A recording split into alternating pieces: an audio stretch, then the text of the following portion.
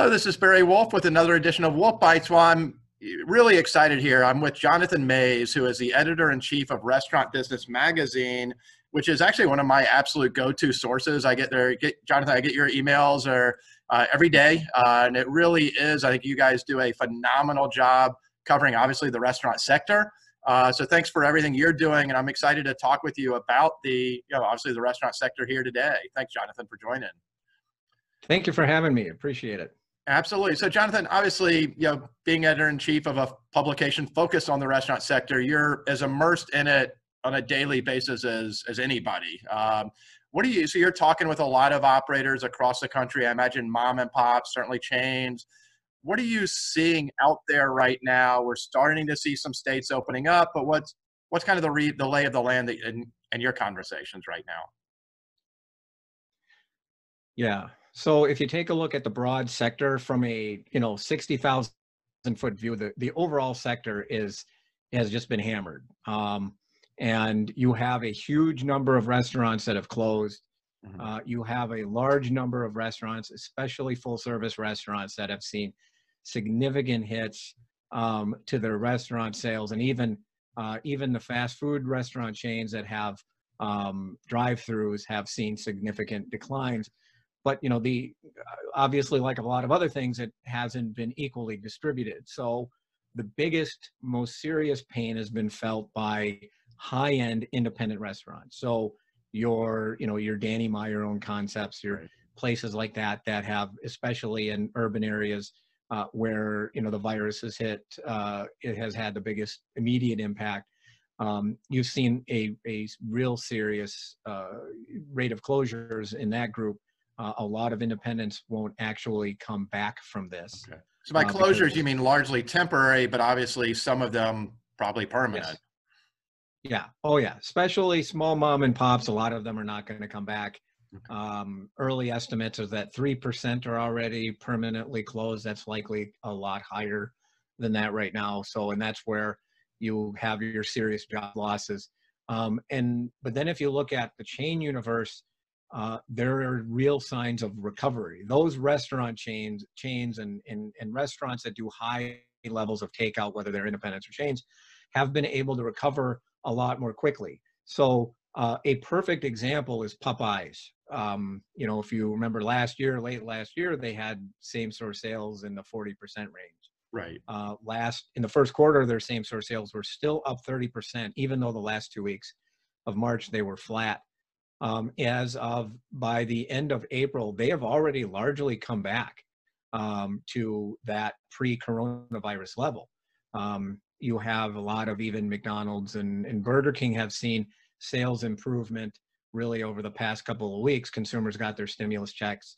People have sort of readjusted to this new reality, and they're starting to come back. So, if you go past a Chick-fil-A or Raising Cane's or anything with a drive-through, you're going to see a long line. Yeah. That is very, very, very common. And you've seen a lot of small chains and independents get really creative in terms of how they're adapting to this. So, I mean, some chains are doing a lot better than others, and chains in general are doing better than independents. Right. And it seems like, Popeyes, if there's a Popeyes Hall of Fame of products, that chicken sandwich has got to be at the top of the list. It's really, if a one item could ever not save a chain, because they were going to make it through this either way, but it's amazing what that chicken sandwich has done for Popeyes in reality. Oh yeah, it is completely changed the makeup of the customer base. It has opened up new potential markets. It has been very much. So we were talking about the Popeyes, but so all the chains you mentioned, the Popeyes, Chick-fil-A, Raising Cane's, what they obviously have in common is they're all QSR chains. And frankly, we go back to the last recession, that period, QSRs and to go with the value menu. Those were the guys that really excelled and, kind of coasted through to a degree. Mm-hmm. What about the casual dining chains? What are you seeing there kind of taking that next level up? Right. So any casual dining chain that did a very good job in generating takeout and delivery sales. So Chili's has actually done relatively well. Outback Steakhouse has done quite well. Applebee's to a certain extent. So any of those chains that did a really good job on takeout and delivery, one of the really interesting exceptions was Texas Roadhouse, which going into this didn't really, almost was resistant, and they hated delivery. They still do hate delivery. But they really didn't do too much in terms of takeout. And once this hit, they completely shifted their operations. They started selling their steaks, pre-cooked steaks, so you could take them home and make them. Right. And then they really, really shifted to curbside service and takeout. And their restaurants are almost cash flow positive right now, which is amazing considering everything else. So they've really seen a pickup. So it's, again, these chains that, especially if you had a really good reputation going into this, if you did, you're more likely to recover because you can do some more marketing and advertising than maybe the smaller chains. So they've done generally real well.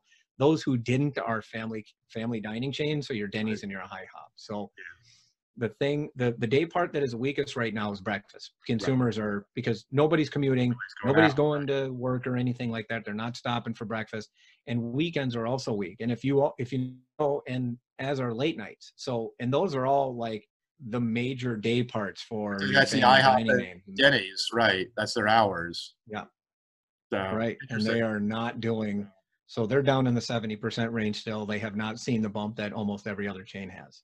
Gotcha. And I read your article just recently talking about Texas Roadhouse, I think, online. Do you see that, out of curiosity, using Texas Roadhouse as an example and their movement towards delivery and takeout, curbside to go? Do you see the chains like that grab it, this becoming a permanent part of their business, and them realizing this can't just be, a 6-week thing. We need to make this a permanent part of our structure? Mm-hmm. Yeah, well, I think curbside in particular for someone like Texas Roadhouse is going to be here to stay. And then look, I mean, we don't know how long this is going to last. Nobody has any idea what's happening in the future. We're all just guessing. That's the hallmark. Nobody knows anything about any of this. We're just throwing things at a wall. You're right. The one thing that we do know, though, is that going into this, takeout was the overarching biggest trend in the restaurant industry by far. People were ordering more takeout. And then you probably have to expect, at least, that we're going to have a slow recovery, because if you look at polls, most Americans aren't really all that hot about going back to dine-in restaurants. So you're going to have probably a long period in which dine-in sales are just going to be abnormally weak. Now, whether they're down 10% or down 80%, we have no idea. So you're going to have a substantial takeout business, no matter what kind of restaurant you are. And because that's how, almost every consumer feels somewhat safe about getting takeout food, and they need it, actually, because grocers on balance can't supply the entire need for food for the United States, as been completely proven so far. So, so that is, you're going to have more takeout. I mean, you don't necessarily have to have delivery. It's a misnomer that you do, but you have to make consumers feel safe about getting your product. So anything that makes them feel safe, and curbside is just very, very safe. Drive-throughs are very safe. Right. And then just making it easy to order. And so digital ordering is going to be a big thing in the future. Absolutely. And those that have done that well leading into this, like Chipotle as an example, have excelled. And you're right. I mean, casual dining sales are going to be down for the foreseeable future because we've got state mandates that they can't operate beyond 25, 50%. We don't know how long that's going to be. So sales they're simply going to be down for a while. What do you feel like the next, and maybe you've answered it a little bit, let's look out 3 to 6 months and acknowledging we're all flying blind here, throwing darts, but what do you think the next 3 to 6 months look like? What are the restaurant operators telling you, even to the standpoint of rental payments and how they're going to be able to financially move forward? Does that open a whole nother can of worms? I mean, what are you seeing and hearing there? Yeah, I mean, the concern that I have looking at this thing 3 to 6 months out is, if as states start reopening, and they start reopening for business, then you're going to have a situation where you're going to have a lot of people with their hands out, right? You have a lot of deferred rent payments. You've had, extended payment terms on loans and things of that nature, and vendors. You're having all of this, all of these extensions on various payments. And then as cash starts coming into the restaurant, they're going to have less ability to pay that. That's one concern that I have. is, these bills are coming due, one way or the other. And there are a lot of restaurant chains in the United States, a lot of independent restaurants, certainly, a lot of chains that are in just really, really, really weak condition. Yeah. They might be able to survive, but the big question is what happens what happens a little bit down the line. I mean, I think the recovery is going to be slow. I think it's going to be really on a case-by-case basis. There's going to be some restaurants that just do gangbusters business. They might have a really large patio, for instance. If you have a patio, by the way, you're in much better condition than if you don't.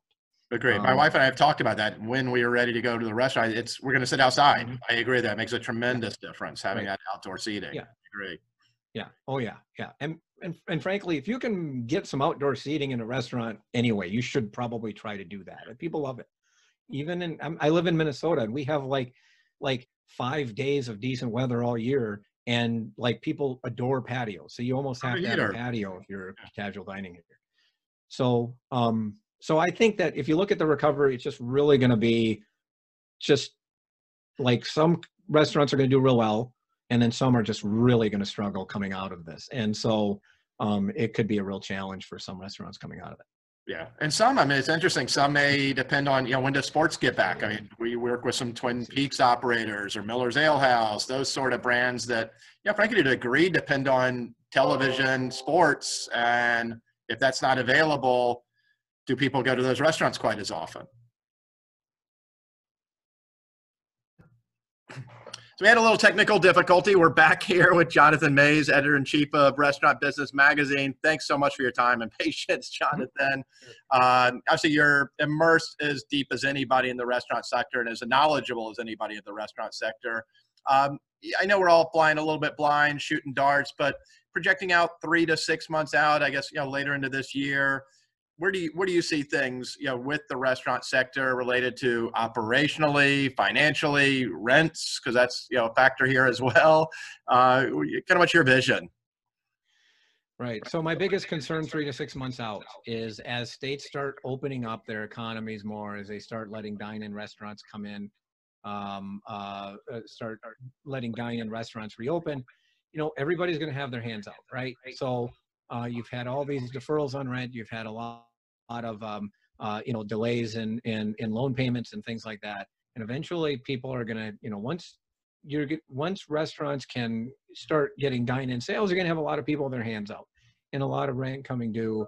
And I don't think that you're really going to have some of the, I don't think that you're really going to have some of the, the big massive return to dine-in sales that I think some people think. And so it's really going to be just broadly speaking, it's going to be a very slow recovery. Now that said, I mean, I think it's going to be, a real wide range of performance. So you are going to have restaurants, again, that have a lot of takeout, that have really big patios, that have really large spaces. They're going to be able to probably recover a little bit better than a lot of other restaurants. And then you're going to have some that don't open altogether. And so it's just going to be this real wide range of performance in my view, depending on what restaurant you're operating. And, and then I think that independent restaurants in particular are going to really struggle to reopen. Some of these smaller restaurant companies are just not going to be able to make it. You're going to have a lot of chains that, there are a lot of chains that have some real, real problems with leverage and things like that, are going to have a hard time coming back. So, it's just really going to run the gamut between restaurants that do very, very well coming out of it, like a Popeyes, and then other restaurants that just can't make it. Is it probably kind of a bit of a bifurcation between QSR and casual dining, certainly? And then even in those sectors, another bifurcation, probably those that have been sitting on a lot of cash going into this and those that were sitting on a lot of debt. And those that had cash going in probably have a viable shot, and those that were leveraged, whether it's through private equity or Otherwise, if they were heavily leveraged, it's a tough time in reality. It's a tough time Right. for everybody, particularly for those. Yeah, yeah. Anybody that there are a lot of restaurant companies that just really had them were in a very difficult position going into this. Remember a few months ago, I would have told you that we're going to have a rash of bankruptcies this year. We already had going into this a large number of restaurant chain bankruptcies. We probably were headed for a multi-year sort of slowdown in the industry, both on the chain side and on the franchisee side. And I think that this is just sort of exacerbating it. It's probably going to shrink the time frame down for that. Yeah. If you're looking at a bright side, instead of having a multi-year slowdown in the industry, this is probably all happening in a few months. And, and then the industry can get back to sort of a recovery mode and a rebuild mode more quickly than it would have otherwise. But I think we're headed for a pretty fair, sizable shakeout in the industry right now. Right. No, and I think that is a bit of a silver lining, if that's the right way to put it, that instead of this taking several years, it is probably a 60, 90-day, really brutal process, but it's kind of ripped the Band-Aid off, as they say, and we're going to get to those that are survivors here pretty quickly. And those that do survive, frankly, are going to have more market share. There's going to be, more consumers to go to those because there's going to be fewer options in reality.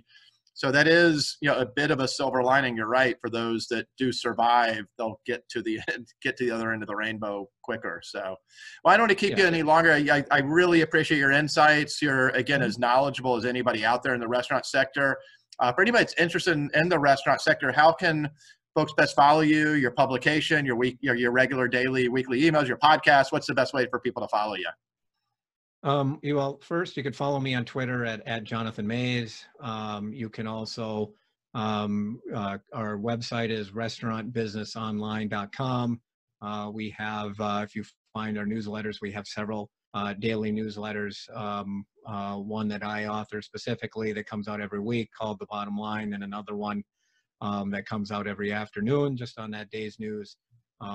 That the staff puts out, and we're putting out a ton of content right now. I can tell you, it's been as busy as a period as I've ever even imagined. Yeah. Now, if you are interested in the restaurant sector, I really do recommend your daily emails are fantastic. The 5-part series you guys recently ran.